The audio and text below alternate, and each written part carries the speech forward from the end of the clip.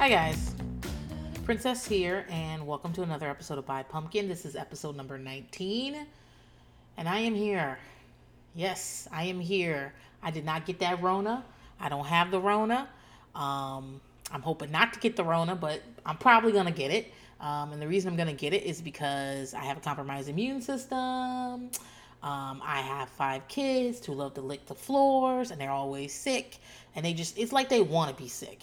It's like they're like, how could I get sick, and how can I pass it on to my mother? They're out of school for 2 weeks. Spring break is happening, and then they're going to extend it for another week. So my kids are out of school, and they're going to be home with me. So, blah. I don't know when I'm going to have time to record this podcast because I like to do it during the day when they're not here so that I can talk as loud as I want to, and I don't have to worry about I just don't have to worry about like being interrupted. Like right now I'm doing it. It's in the middle of the night on Friday night, and my husband is snoring, and I'm pretty sure you can hear him in the background just recording. Hold on one second. Let me go handle that. Okay, I'm back. Sorry about that. But like this is one of the reasons I like to record during the day when no one's around. So yeah, my kids are gonna be home for 2 weeks. I still have to work. If I don't work, I don't get paid. Ooh. So this is gonna be fun. But I mean, honestly, I'm happy that we're able to quarantine or self quarantine, whatever the fuck they're calling it. I'm happy that I have food here, that the stores are still relatively stocked, and no one's sick. So I'm really grateful for all those things. I just know, like, sometimes this puts people off, but the fact is, like, I just know I'm gonna die. Like we're all gonna die. We're all dying slowly, and like I just know I'm gonna die, and when it's time for my ticket to be punched, it's gonna be motherfucking punched, and there's nothing I can fucking do about it. And so if this is it, if this is the last episode of Buy Pumpkin, well, there's nothing I can do about it. And so like, especially my husband my husband doesn't read the news. Obviously, he doesn't watch the news. He doesn't do social media. If it's not on Xbox or Twitch, he doesn't know about it. And he just really wasn't paying a lot of attention until his job was like, we might shut down for 30 days. And then he was like, then he calls me and he's like hysterical on the phone. He's like, we need to go. And I'm like, where? And then he's telling me we're under martial law. And I'm like, what's martial law? And he was like, you don't know what martial law is? And I was like, I know what it is. I just want to know what you think it is, because a lot of times you don't know what things are. So you tell me what you think it is. And then after I'm done laughing, I'll tell you what it really is. I mean, and then also because he works for a dairy and they deliver all the school milk, he knows when the schools are closed before I do, because they cancel their milk order, or they don't put in their milk order. And so he was able to he knows when, like, he knew, like, even though the kids were in school today, he knew they wouldn't be in school for like at least 2 weeks after this. But he knew this at 7 a.m. and they didn't tell anybody this until like 5 p.m. And so he's calling me and he's like, he wants me to be panicked, and like I don't see any value in being panicked about things. I just, like I said, eventually I'm gonna die, and it might be next week. And I've got my affairs in order. I've got a whole binder full of shit, so my husband knows what to do, because he doesn't know where our life insurance is, because he doesn't do paperwork. But I've also written him a nice little plan for what he should do with his life afterwards. He doesn't know about that part, but I did, and like I've done what I can, and so I don't know. I just don't see the benefit of panicking.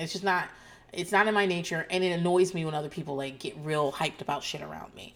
And like right now, my mom's calling me all the time because she's working from home, which she hates. My mom hates working from home, and she's like constantly calling me, telling me how much she hates working from home, how like, because she needs to see her clients by phone now, and normally she would go out to their homes and stuff to counsel them about what they need to be doing. And she's complaining to me that she has to talk to them by the phone, when one day she called me from her car to let me know she was going in the home of someone, and she was sure they had bed bugs, so she was leaving all her worldly possessions in the car, because if her phone got bed bugs, her phone, by the way, she was going to quit her job. So my mother leaves everything. She needs paperwork too. She didn't even bring the fucking paperwork. She's like, I'm going to remember it. So she leaves all the shit in the car, walks into the person's house and stands in the middle of their foyer and just like, so we can discuss this right here. I mean, the fact that she stood in the foyer is a big deal for my mom. Normally she would stand on the porch and talk to them through the screen door. So, but I don't know. So I'm getting a lot of calls from her and she wants me to panic. My mom loves to panic about like weather things and like sickness things and stuff like that. And she wants me to panic and she's like frustrated with me because I'm refusing to like get on the panic bus with her. And also I'm telling her that working from home is not the same as digging ditches and she needs to calm down. And my father actually is like he has some lung issues and some breathing issues, so like we are kind of worried about him, but he has to keep going to work because they aren't working from home. And like I'm asking about him, my mom's like, oh, he's fine. But I had to buy a new chair because I wasn't going to sit on that old chair. If I had to work from home, I already got to work from home and I got to work from home with a bag back. And I'm like, Ma, I was able to give her a get a grip the same way she did me a couple of weeks ago. I don't know. I think I talked about that in the bonus episode, and she was like, okay. And I know I make her sound terrible, but she really does make me laugh a lot with her ridiculousness. And I also realize I probably sound just like her when I go on a rant about how cookies with M&Ms in them are tacky. Because they are. I don't know why they're tacky. I can't tell you why they're tacky. Don't ask me. They just are. Any baked good with an M&M in it is tacky to me. And my husband gets all mad at me because he loves to put an M&M in a baked good. I don't know why. I'm just like, why do you want to keep doing that? It's just tacky to me. It's just tacky. Like, a coworker of mine once told me I should have a podcast just called Things I Find Tacky because it could go on forever. And it could. There's lots of things I find tacky. I don't know why they are. I can't this isn't a science. I can't write down why something's tacky. I know it when I see it. And an chocolate chip cookie full of M&Ms is tacky to me. It's tacky. And so knowing that I have little quirks like that and I go off on them all the time, sometimes I have a lot of sympathy for my mom because even though she sounds batshit crazy to me, I'm like, well, you sound like that too sometimes. As you're slapping a cookie full of M&Ms out of one of your children's hands saying, we don't live like that. So that's it, guys. I mean, I don't have the Rona yet. I'm probably going to get it. And I'm probably going to die. And at least I gave you one last podcast, okay? That's it. Let's talk about the actual podcast. Oh. Let me do my spiel.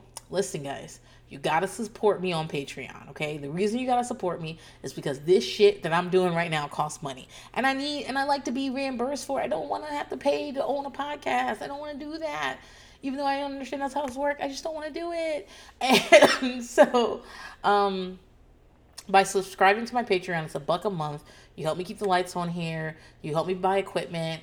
You help make this something I can do because, we live in a society that worships the cult of busy. Yes, I know I'm somebody to be talking about that. But the fact is that as much as I love my hobbies and stuff, when they pay for themselves and I can make a little bit of money on the side of it, it's much easier to do them. It's much easier to justify them. And right now I have more Patreons than I ever thought I was going to have. Don't get excited. It's not that many. But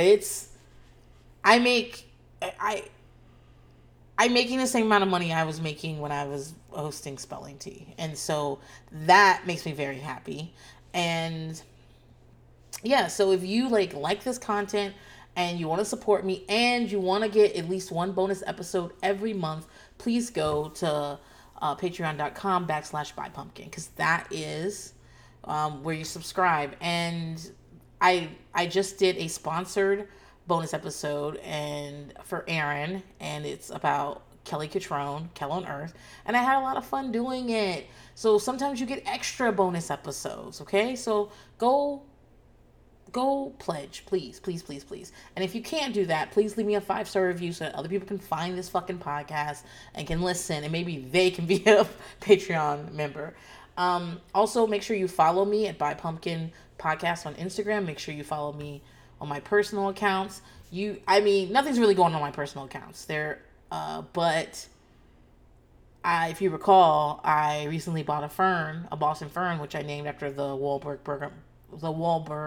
brother I'm not scared of, Donnie, and he's still alive. He's still alive. I might get another one. This one I'm going to name Bobby Brown. Did you know Bobby Brown's from Boston? Bobby Brown's fucking crazy, guys. Crazy. He thinks he had sex with a ghost. Maybe I should do some episodes of being Bobby. You can't really find it. Maybe I can find it. And then I can tell you about my theory about Whitney fucking Houston. She ain't no fucking angel. I mean, she's dead now. Maybe she's an angel. I don't know. I don't know about the afterlife. I don't know how it works. But yeah, I have some thoughts about Bobby and Whitney. Okay? Maybe I should go and do that. But anyway, my next Boston fern is going to be named Bobby. And if you have some suggestions for some Bostonians I should be naming ferns after, please do let me know. And if you'd like to see my fern, please follow me at OK Then Princess on Instagram and on Twitter. If you want to hear my tweets from the fields of taking care of children, especially when they're on quarantine and you still have to write for a fucking living, follow me. All right, let's get to this last episode of Buy Pumpkin Ever before Princess died of Rona. So we're doing episode 8 of the first season of Breaking Bonaducci. It's Daddy's Little Girl. So, I mean, we pick up where Danny, he's still at, I almost said camp. He's not at camp. He's at rehab. It looks like fucking camp. It looks like an episode of Bug Juice. So, he's at camp, at rehab, and he's walking off, and and Gretchen's there, and they've just had these argument from the cameras and everyone, and they're smoking cigarettes and talking to each other, and Danny is saying that he's on a voodoo farm and they're peeling back his aura, and he's telling her that by listening to all this crap he has her back more than ever, and she tells him he needs to stay for himself, and he says that if it's for him, he's gone, he's done. And so she says, stay for us, and I guess he agrees. They finish smoking their cigs and kiss with those smoke-filled mouths and go. Now Gretchen's in therapy talking about the ropes course and the freak out that Danny had. And Dr. G is saying that originally he wanted Gretchen to be more vulnerable. But what he realized is that because Danny was saying, if she's more vulnerable, I'll be more vulnerable. We can get to the root of these problems. But what he's realizing is that when he tells her, like, when she tells him I'm upset about these things, or this is the truth, he goes off. And like, no one can be honest in those situations. And this reinforces what I think is happening when they are alone. And Gretchen isn't saying things like, I don't want to be married to you because I'm terrified of you. It's because she can't say those things. Because if she did, he would blow the fuck up. And she only gets the courage to say them in front of people or in certain situations when they're pulled out of her, and he still blows up. Now imagine how he acted last week. Imagine how he acted. Imagine if no one was there but him and her, and he was acting that way.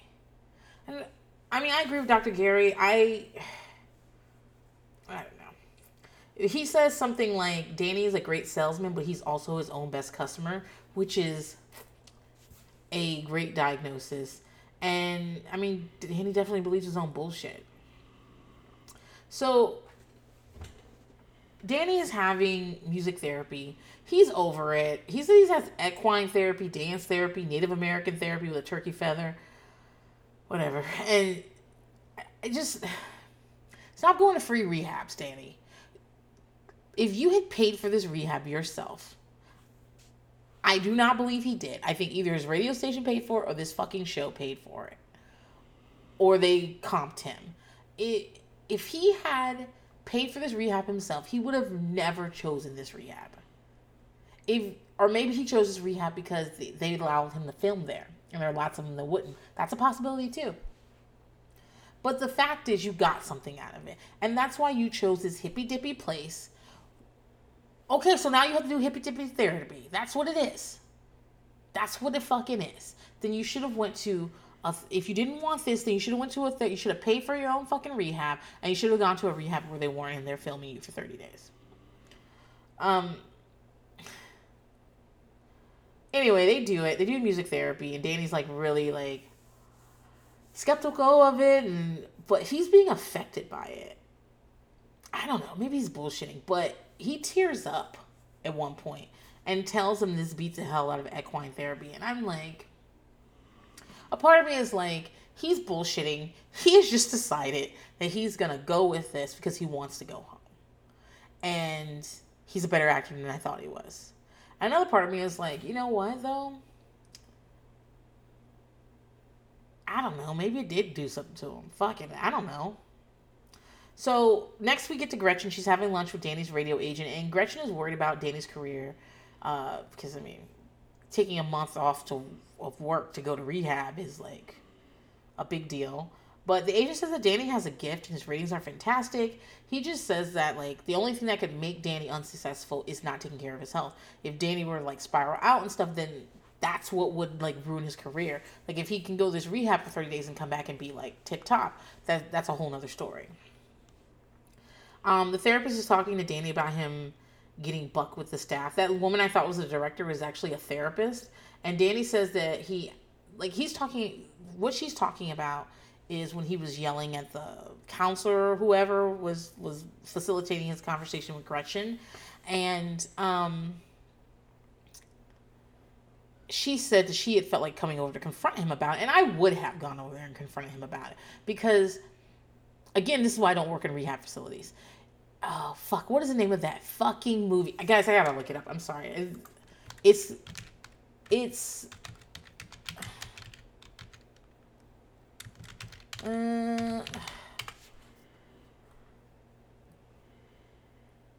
is the name of this fucking movie? I think it's called Thin. It might be. But there is a movie about anorexics in rehab or treatment. Okay, I guess they don't call it rehab, and it's really fascinating. A lot of things. I don't have anorexia, and I'm not gonna make a joke about being a fat person because an eating disorder is a fucking eating disorder, and anorexia is really scary, and so it's really scary. It's not really. I don't find a lot funny about it, but I did watch this documentary, and it follows these women through. It's 4 women, I think, through treatment for anorexia, and some of them also have bulimia. And one of the girls ends up getting kicked out of treatment, and I think she ends up dying later. And they talk about fuck, I'm saying this wrong, and I know I'm saying it wrong. So, but let me just get through this. They talk about the irony of being in like a treatment facility, and they have rules to keep structure in place, but the type of people who go to treatment facilities like that are used to breaking rules, and so a lot of times people get kicked out for breaking rules that don't have anything to do with the treatment, and so they can't get the help that they need. I think the girl, she gets kicked out and because she got a tattoo or something while she was at treatment, and she was smoking in her bathroom or something like that, and she ends up dying later. And there's like this really heartbreaking call because I mean these treatment facilities aren't cheap. They take insurance, but a lot of people don't have insurance, and people are paying daily, a day rate for these places. And she's like calling her parents, and they've put her up in this place because I mean they don't want their kid to die from anorexia, and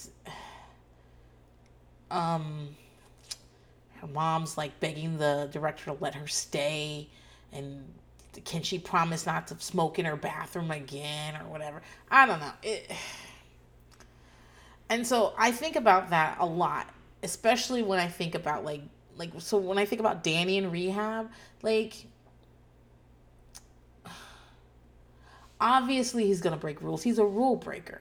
You don't smoke crack behind a dumpster unless you're a rule breaker. You have to be that type of person. And so yeah, they're gonna blow up at staff. Now, me personally, this is why I can't work there, because I'm not gonna let you break up with blow up at me. I'm not gonna let you break up with me either. But I'm not gonna let you blow up at me, okay? So like, and I feel like there's some decorum that needs to be followed, or it's chaos. But you also have to have, I can also see it the other way. You have to have like, you have to go at these the right way. With my foster kids, I am always like I was talking about, my adopted kids are really mad at me right now. Another one of my foster kids is mad at me because they think I'm being like soft on new fosters. I'm not. You just can't go from 0 to 100. There are certain things that have to be like, okay, well, I'm gonna put the bar on the ground, and I'm gonna catch you doing good, and I'm gonna catch you doing the most minuscule right thing, and I'm gonna let you see how good that feels to be praised for doing the right thing, and I'll raise the bar up a little bit. And I could go at it the other way, but I don't think it'll work. And so I can understand how this therapist is like, yeah, I wanted to come over and confront you, but I didn't, because I can imagine what would that do. We're gonna get in a big fight. That's what's gonna happen, and you're gonna try to leave. And so yeah, I get that part. This is why I don't work at a rehab. This is why I don't do that. Also, because I'm not qualified to work at a rehab for any reason whatsoever. Like, I'm qualified to do 0 things at a rehab. But Danny says that he went and asked the guy if he had hurt his feelings, which I'm like, what is that? Is that an apology? Or were you like, you blow up at someone and you go come by and be like, oh, I hope I didn't hurt your feelings? That's not an apology. But she asked him, what does it feel like to have to be apologizing all the time? And he says it doesn't feel good. You get the hang of it, because half the things he does, half the time he's apologizing, the other half he's doing things to apologize for. And one of the things he says that really struck me is that he is working on talking less, because he's always felt like he talks before he thinks, and also he feels like whatever he has to say is like a big enough deal that like people should be lucky to hear it. But the older he gets, the more he realizes that like he needs to stop saying as much, and he wishes he could say less. The rehab director is now leading Danny in meditation. Now, the rehab director is the lady I saw the first day. And are these fucking job titles correct? It seems more like, I don't know. The rehab director leads you in therapy. Okay, fine. So she's like using his kids as a focus point, and having him think about birthdays and holidays and times they spent together. But Danny's having a hard time with that because he was drunk for most of them. He specifically talks about Dante's baptism, which is blank, and he knows that he was there because he's seen pictures, and he knows that he's been baptized because he has godparents, but he doesn't remember any of it. He doesn't remember a lot of things, and that's a sobering thought. I mean, not literally, but it's a sobering thought for me to be like, I can't remember. Like, I know I have a good time with my kids, but I can't remember because I'm usually drunk. I can't remember the Christmas we taught little so-and-so to ride a bike because I get drunk on Christmas. I'm drunk all day. I don't know. It has to be terrible to live like that.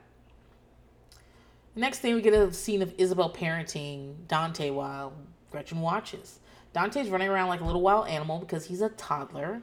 And toddlers, the definition of a toddler is a little wild animal, okay? That's what they do. They're realizing they're stronger than they've ever been.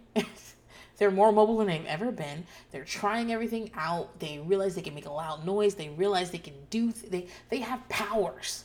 It feels like they have powers. And because think about it, when you're a baby, you're just kind of sitting places and people bringing things to you. And by the time you get to walking and toddling and being this age where you're a little bit more sufficient in your movements and stuff, you finally can just leave if you want to. Being a toddler is the first time you can just leave. Think about in your life As an adult listening to this, I don't think any children are listening to this, right? As an adult. As an adult listening to this, think about all the awesome times you just got your fucking purse and left. Okay? Toddlers are just now experiencing that. They're just now tasting like they are powerful beyond all measure, okay? They're like Spider-Man when he realizes he's Spider-Man. He starts jumping off of buildings and swinging around. It's amazing to them. But that also makes them little assholes, okay? So that's what Dante's doing. He's just running around the house, grabbing things, pushing things. He's he's outside. I think he's messing with that electric skateboard that Danny was riding on, and Isabel's following behind him and ripping things out of his hand and telling him no means no. And Gretchen is walking quite slowly, casually, up to them, and finally, and like Dante's not really listening to her, and finally she picks him up and said, "Let's go inside. Let's go inside until these guys leave." And I think she's talking about the camera crew. Um, it's quite possibly turns up for the cameras. I think all kids do. This is why I take reality TV kids with like a grain of fucking salt, because when the cameras show up, it's very easy for, just like if like you have guests and stuff, it's very easy for your kids to turn into like a sitcom kid. You know what I'm talking about? Where they're like all sassy and they got something to say to you every time you say something to them. And then you're like, "Hey, sit down for dinner." And they're like, "Oh, brother, is it gonna be edible tonight?" Like sitcom kids, because those aren't real fucking kids. That's not how kids talk to people. And it's certainly not how kids talk to me. But but if you get an audience for them, a lot of kids turn into sitcom kids. And so I can imagine like Gretchen being like, "Okay, he's already on one and he's on like two now because you guys are here, so I'm gonna take you back inside." But Isabella goes to sit on the swing set, and under her breath she says, "Worst mom ever," or "Worst mother in the world." Ugh.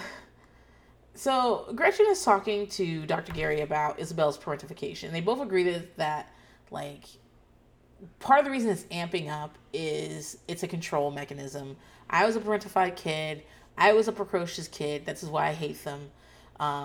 Were you a precocious kid? Let you know. If anyone ever said to you something like, "You should be a lawyer" when you're like 8, it's because you ask too many fucking questions and you argue too much. If someone said stuff like, if more than one person said things like that to you, you were like a pain in the ass kid. And I was a particularly precocious child because I was reading at higher levels than other children and my age, and I was in the adult section far before I should have been, and I thought I knew everything, and I was just like, I, you know,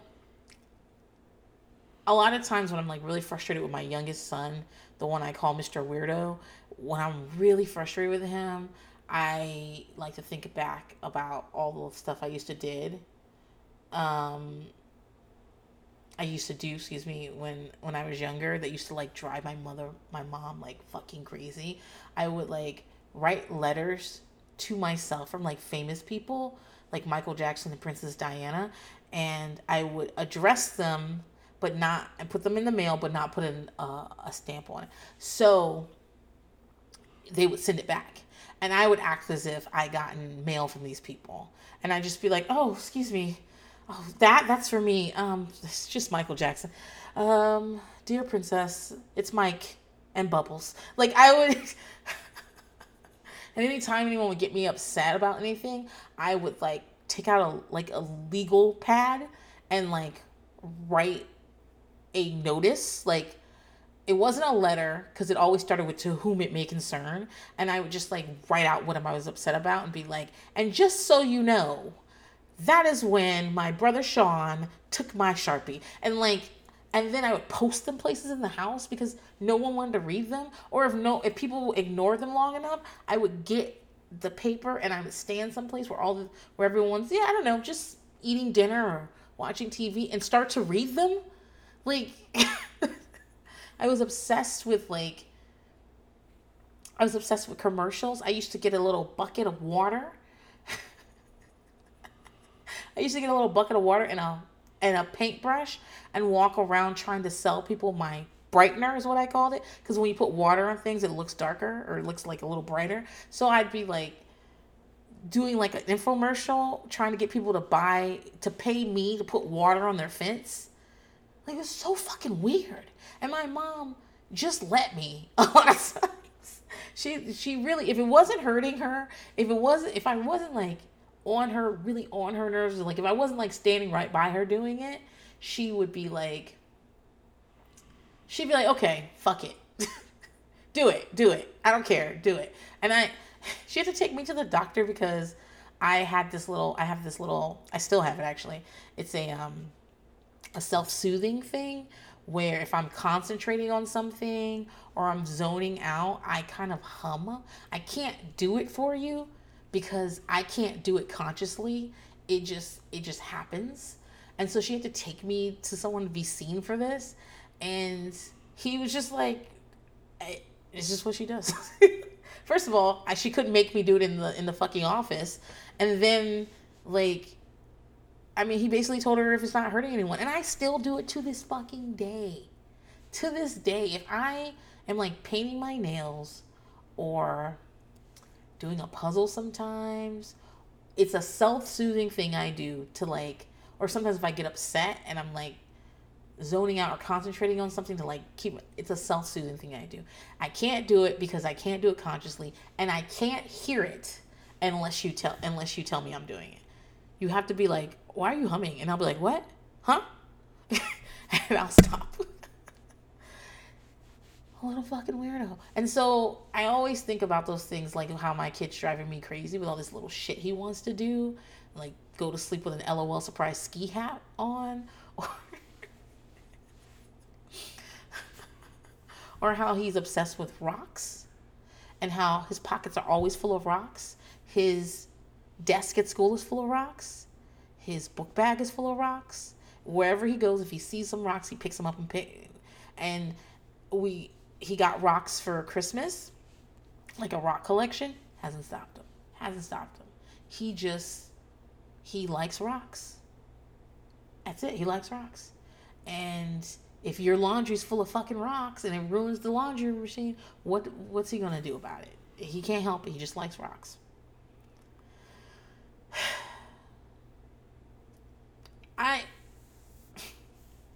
I say all this to say that I think a lot about what I was like as a child and how annoying I must have been, and how I was also very parentified as well, and how like it was constantly like during a particularly poor period of my childhood, my mom, me and my mom were homeless at the time, and my mom's gas tank would always be very close to empty, and I would sit in the back seat and be like, it's getting closer, mama, it's getting closer. And I would like track her gas tank usage, and it got to the point where she lied to me and told me there was another gas tank under the car that would kick in once this one was empty, so don't worry about it. Like, I used to do stuff like that. So I like, for one thing, I understand Isabella a lot. And they are right. Dr. Gary and Gretchen are correct in that she is trying to control her world the best way she can. And this is the best way she can. One of those things is being over parental to Dante, criticizing her mom, and like just like checking on everything and like making sure everything's okay. That's what she's doing. But she's trying to fix everything, and she's blaming Gretchen a lot. And there's a scene where Isabella's supposed to be doing her homework, but she's like walking away from Gretchen doing the homework because she wants to tell someone named Jacqueline to watch Dante. She's like, I just want to make sure she's watching him. And Gretchen doesn't say anything about that. Gretchen tells her that she probably stayed up too late and she's overly tired, and that's why. And that's why she's crabby, which might be true. Kids need fucking sleep. They don't want it. It's hard to put them to bed, but you have to they need sleep. Everybody needs sleep, but kids especially need sleep. But Isabel tells her she's not crabby, she's just missing her daddy. And she says it the way she looks at Gretchen when she says it is like, and you're the reason he's not here. And I mean, you can't, there's no point in like trying to answer unsaid things, right? She didn't say it. I mean, she looked like she wanted to say it, but she didn't say it. So there's no point in being like, and why do you think I'm the reason he's not here? But I wish they talk about Isabella like she's like very mature, but they talk to her like she isn't. They give her partial information, which is understandable. You should give kids age appropriate information, right? The thing, what we can talk about age appropriately at 15 is different than 10, is different than 5. It's, we need to talk about, we need to keep it within an appropriate range. But they give her so much information, but not the correct information. And like I said in a couple of other episodes, like I don't think, and at this point, they also build Danny up like he is the best thing since sliced fucking bread. And I get that everybody loves their parents. They all do, regardless of their mistakes and regardless of what they've done to them. It's not, it's not universal, but you'll be surprised the trauma a parent can put a child through, and a child will still be like, I love, I want my mom, I want my dad. Because I don't know, it's just sometimes it works out that way. So it's not like I think they can be like, well, listen, Danny's an asshole. And not even Danny could tell her that. But I think part of the mythology of this family is that Gretchen and Danny build Danny up to be this amazing daddy, this amazing husband, this like he's the funniest, he's the best. And so when he has these other problems, they're just like, well, they're just minor things. And so if daddy's not here, it must be mommy's fault, because we don't build mommy up like that. I remember I talked about it earlier about seeing that tweet about how many of us were daddy's girls, not because our moms did anything, but because they had the burden of raising us and parenting us most of the time. Even the people like me, I have a father who's very like, there's not a lot of women's work in our house. We don't do, my dad always cooked and cleaned and nurtured and showed up for lunches and when he could and stuff. But we really elevated him because he didn't have to be, because he was in the military. He was gone quite a bit. He, regular like gender roles people fell into, because he didn't have to be the one to argue about my hair with me. And he got to come home at the end of the day and like walk me to the store and buy me a candy bar. Like, that created this way where I was always at odds with my mother. And then I'd be like, well, my dad would make me do this. Well, he wouldn't, or maybe he would, but he wasn't there right then. And so I can like elevate him to saint status. And I think that happens a lot with Danny and Gretchen. I think I said it from the first episode, he is more of a friend than he is a parent.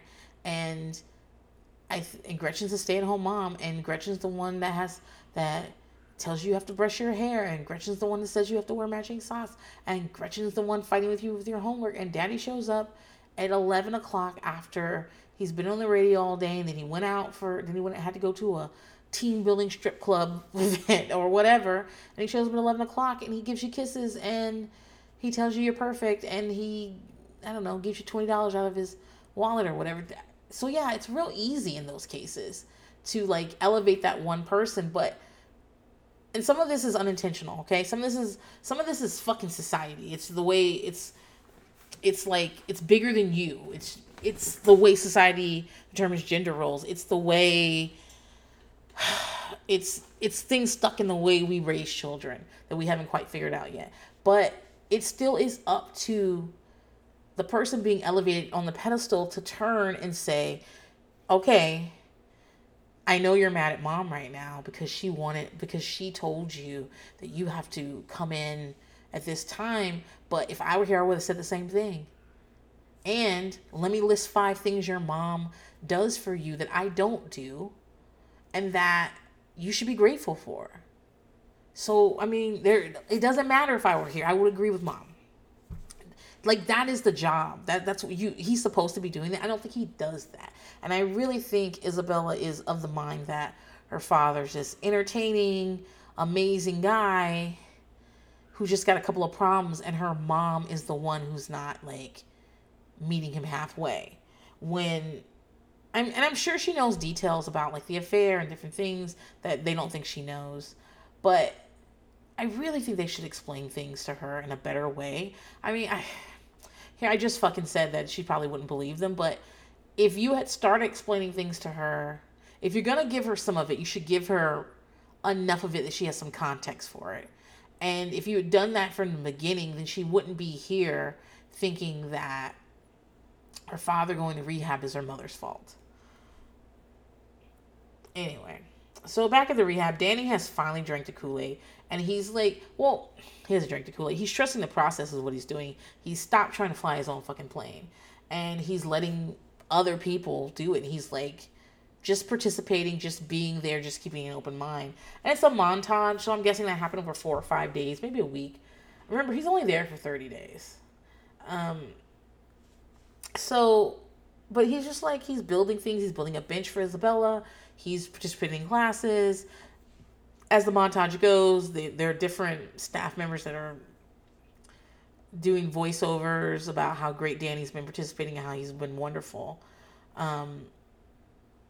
It's hard for me to watch this because like it's a really hopeful moment, and obviously like if the world was a wonderful place where right good things happen, then Danny would have gone to this rehab and he would have been like, okay, I'm ready to move forward and I'm going to do something about this, about everything that's, and I'm going to work my program, and I'm going to stay sober. That's going to be helpful. I'm not going to be so drunk that I put myself in situations that harm my marriage and my kids and my family. And then I'm going to really work on the problems I have in my marriage so that we can move forward. But I know, and you know, and anybody who knows even a little bit about rehab or treatment or anything like that, is that it is very easy to be good at rehab because you're in a bubble and all your resources are right there. And it's easy to not drink there because they're not offering alcohol there. It's easy not to go out and pop your pills because your pills aren't there. And the guy who gives you your pills isn't there. And that said, I don't know if Danny's not on pills right now. I don't know if that's true. He's a celebrity in a rehab that allows you to film in it. It's quite possible they let him keep his shit. I don't know. So, like, I know the show wants me to look at this montage and be like, oh, thank goodness he's getting it together. But that's not what I was thinking. I was looking at it going, ugh, this is going to end badly. So Danny calls Isabella at home and says they can come up, that Dante, Isabella, and Gretchen can come up today. He's already cleared the rehab this time. Good boy. And he's talking to the therapist, and he's just saying that he can't wait to see his daughter. He's so close to her, but he's worried he's just going to end up saying the same thing he always says, which is, I love you, I'm sorry, I miss you. And he doesn't think that's good enough. And he's right, it's not. I mean, Isabella will take it because she's been trained and traumatized to take it. She's been trained and traumatized to say that when you say it's going to get better, she's going to believe in that because she needs to. But no, it's not. It's not good enough. I just want to say, as they drive up there or down there or wherever the fuck it is, Isabel's in the front seat of the car wearing half a seatbelt. And this killed me. Now, I'm not Liz Bentley. I'm not like a strict purist when it comes to car seats and whatnot. As Liz always acknowledges when she criticizes someone's car seat, like the laws are very varied, varied between states. Some of them are quite vague, and they are not up to, they haven't caught up to like science. So legally, there's all kinds of things you can do, and I'm not saying I don't do it. But the idea of Isabel sitting in the front seat with half a fucking car seat on Kills me. One, she shouldn't be in the front seat, and two, if, as I tell my kids who do not want to wear car seat, who do not want booster seats, and my two new fosters are 9 and 10, and so they're big enough to have in terms of like height and weight and age, they are big enough to not have to use a booster seat. I mean, they would look quite crazy in booster seats, but I always tell them, like, if I look back there and you've got half that seatbelt on, the top half of that seatbelt off, if you can't put it on because it's uncomfortable, it means you need a booster seat. And they was like, we don't need one. We don't need one. I'm like, okay, then put the fucking seatbelt on, because, like, just put the seatbelt on. So I'm just like, it wasn't like she was just up there because they got in there and they were filming. No, she was there the whole ride there. And I don't know. What was this? What year was this? I always forget. But they shouldn't be. No.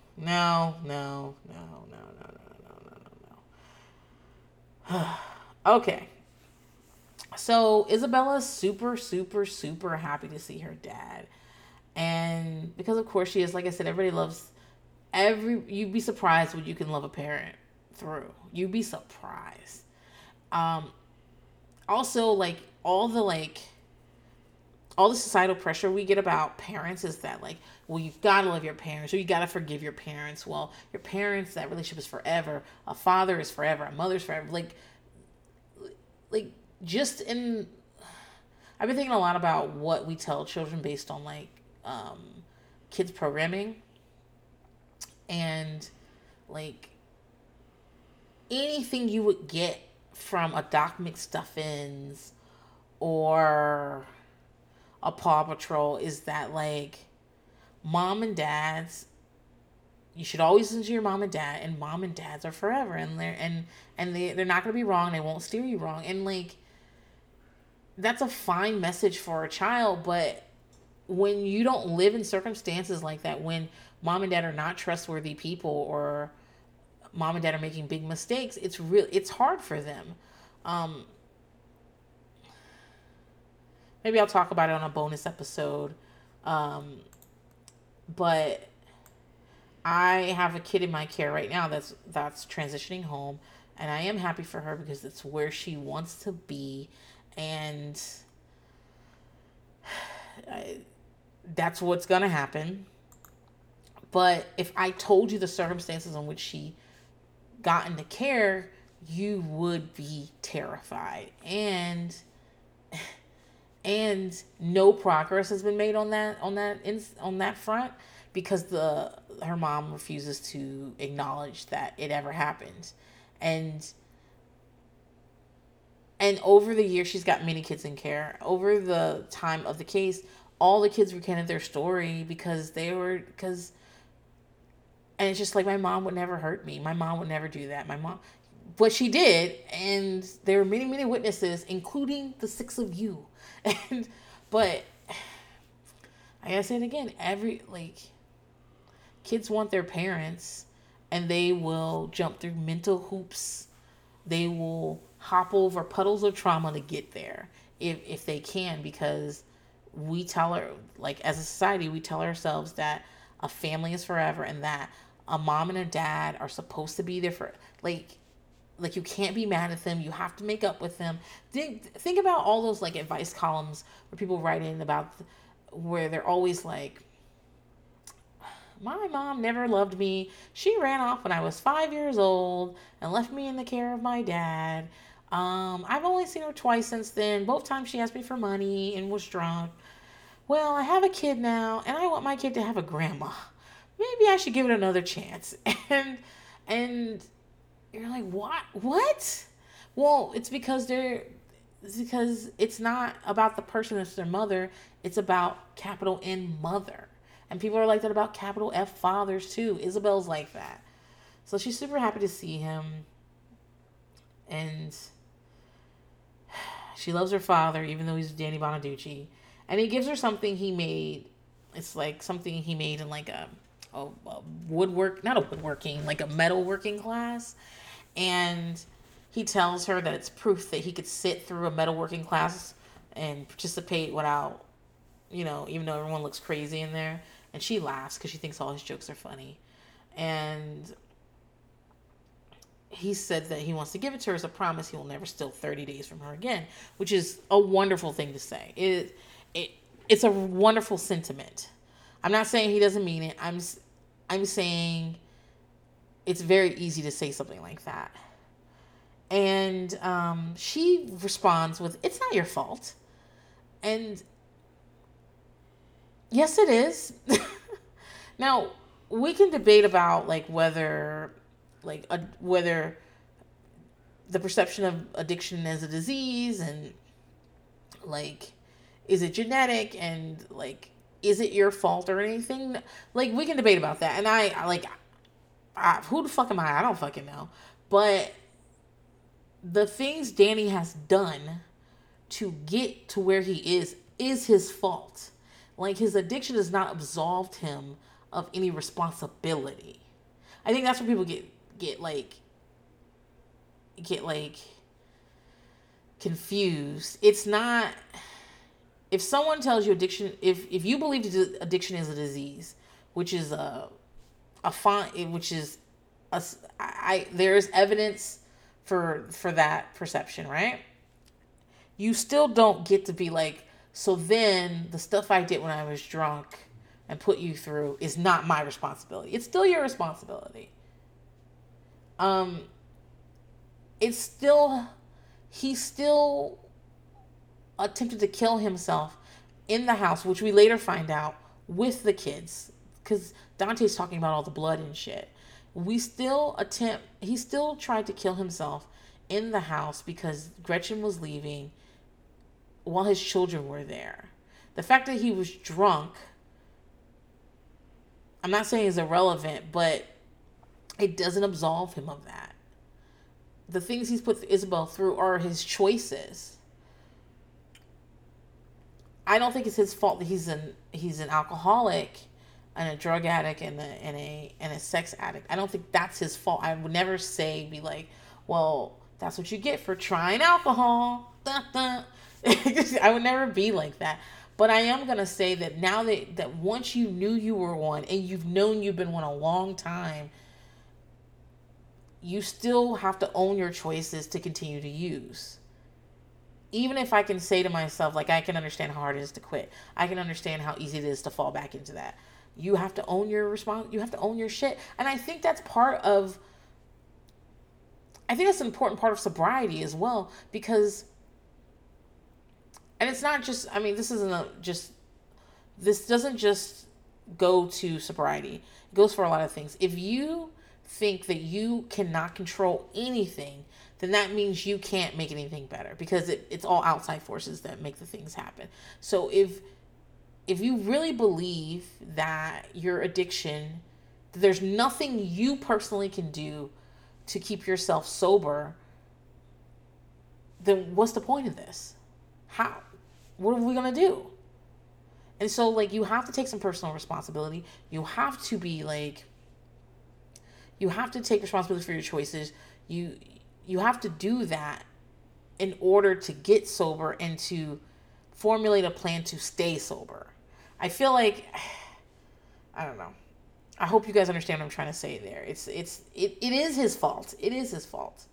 It is his fault he's in rehab right now. And it is his fault his marriage it's partially Gretchen's fault too.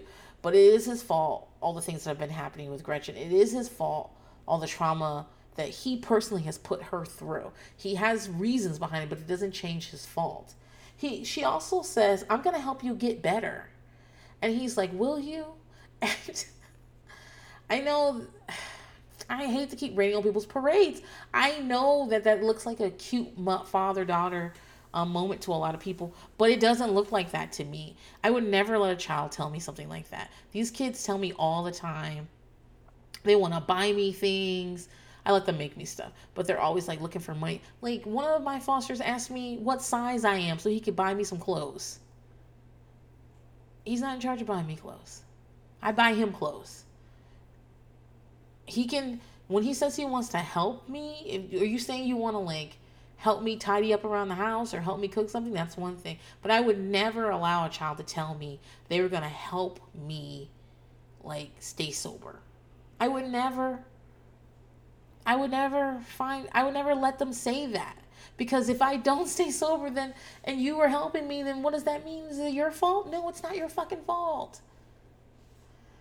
So like if she had said that to me, I would have been like, "Oh my god, thank you. Thank you so much for wanting to help me. But you know what? This is one of those things that's mine, you know? And I'm an adult and you know what? I'm going to help you with your stuff. Don't worry." That's what but they talk because Isabel, you know what it is? Isabella says adult type things because she's modeling because you can tell for quite a while she was an only child, and I'm sure they well being an only child is already hard enough because you're around adults all the time, and so you start mirroring what adults say to each other, and so then you sound like an adult, and once you sound like an adult, people start treating you like you're an adult, which is the wrong thing to do. But okay, you're still a fucking child. But like, I think what they've done is they've been like, well, she's so mature. She just said this to me. She just said she was gonna help me stay sober.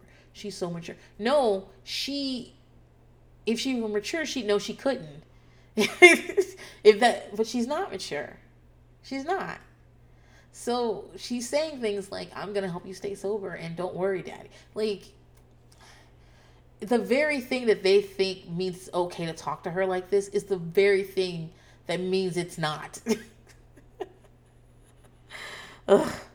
Okay. Um. Listen, Danny's talking a good talk, and he's taking responsibility for a lot of things, which is very important. Like, he stopped telling Gretchen that the affair was her fault and that she pushed him to it. He's like, I did that. That was me. He's thanking her for suggesting rehab and saying it was a good idea. And Gretchen is cautiously optimistic, and she should be. She should be. Like I said, rehab is not real life. You've got to leave there in this beautiful bubble where everything's all the resources are at your fingertips. Everyone else is of the same mindset. Well, mostly. I'm sure there are people in rehab. I mean, of course there are people in rehab who don't really want to be sober. But if you want to, you can surround yourself with people who have the same mindset as you. And it's, I almost said easy. I'm not going to say easy because that's not true either. It's easier to be sober and to be on the right path when you're surrounded by all that. It is harder to do it when you're back in your regular environments with your regular people and your regular triggers and your regular habits. It's harder to do it there. And so, like, she should be cautiously optimistic. I personally, I've seen my mom through rehab. I've seen a couple of other, like, friends as well. And I mean, the friends, they didn't affect me as much as my mom did. And I was very much like, when she came out of rehab, I was very much like, okay, well, give it a shot. Give it a shot, man. See how you do. I'm gonna talk more about my mom's, like, that particular part of me and my mom's relationship, when she, like, getting her to rehab, when she got to rehab, when she got out of rehab. And I mean, it was a long time ago, guys, at this point. But it's just, gosh, I'm about to be 40. It's probably 20 years. It's 20 years ago. But it was just a really hard time in everybody's lives. But it was also very funny because, like I said, if you don't laugh, you gotta fucking cry. And that's when it comes to rehab, and that's when it comes to Rona. That's when it comes to Danny Bonaducci. Listen, next week we get to talk a lot about Gretchen and Danny's sex life, and hopefully the Rona takes me before then. Hopefully I'm dead before then. But if I'm not, I will be here, and I will be, I'll be here. I'm going to try, like I said, I'm going to try to get some guests on, but it's getting harder and harder because I have less time to record now that everybody's home being quarantined, and we'll see. But there's only like 3 episodes left, guys. There's only 3 episodes left in the season. And so I'm really excited as we close this down. And yeah,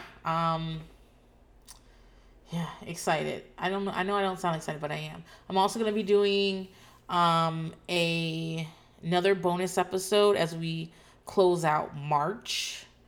I don't know what it's going to be about. It might be a Princess Fix My Life. where I answer advice questions that no one asked me advice for. Might do that, or there's, you know what? I got a couple other things underneath up my sleeves. So underneath my sleeves, whatever the saying is, I got a couple more things. We'll see you next week, guys.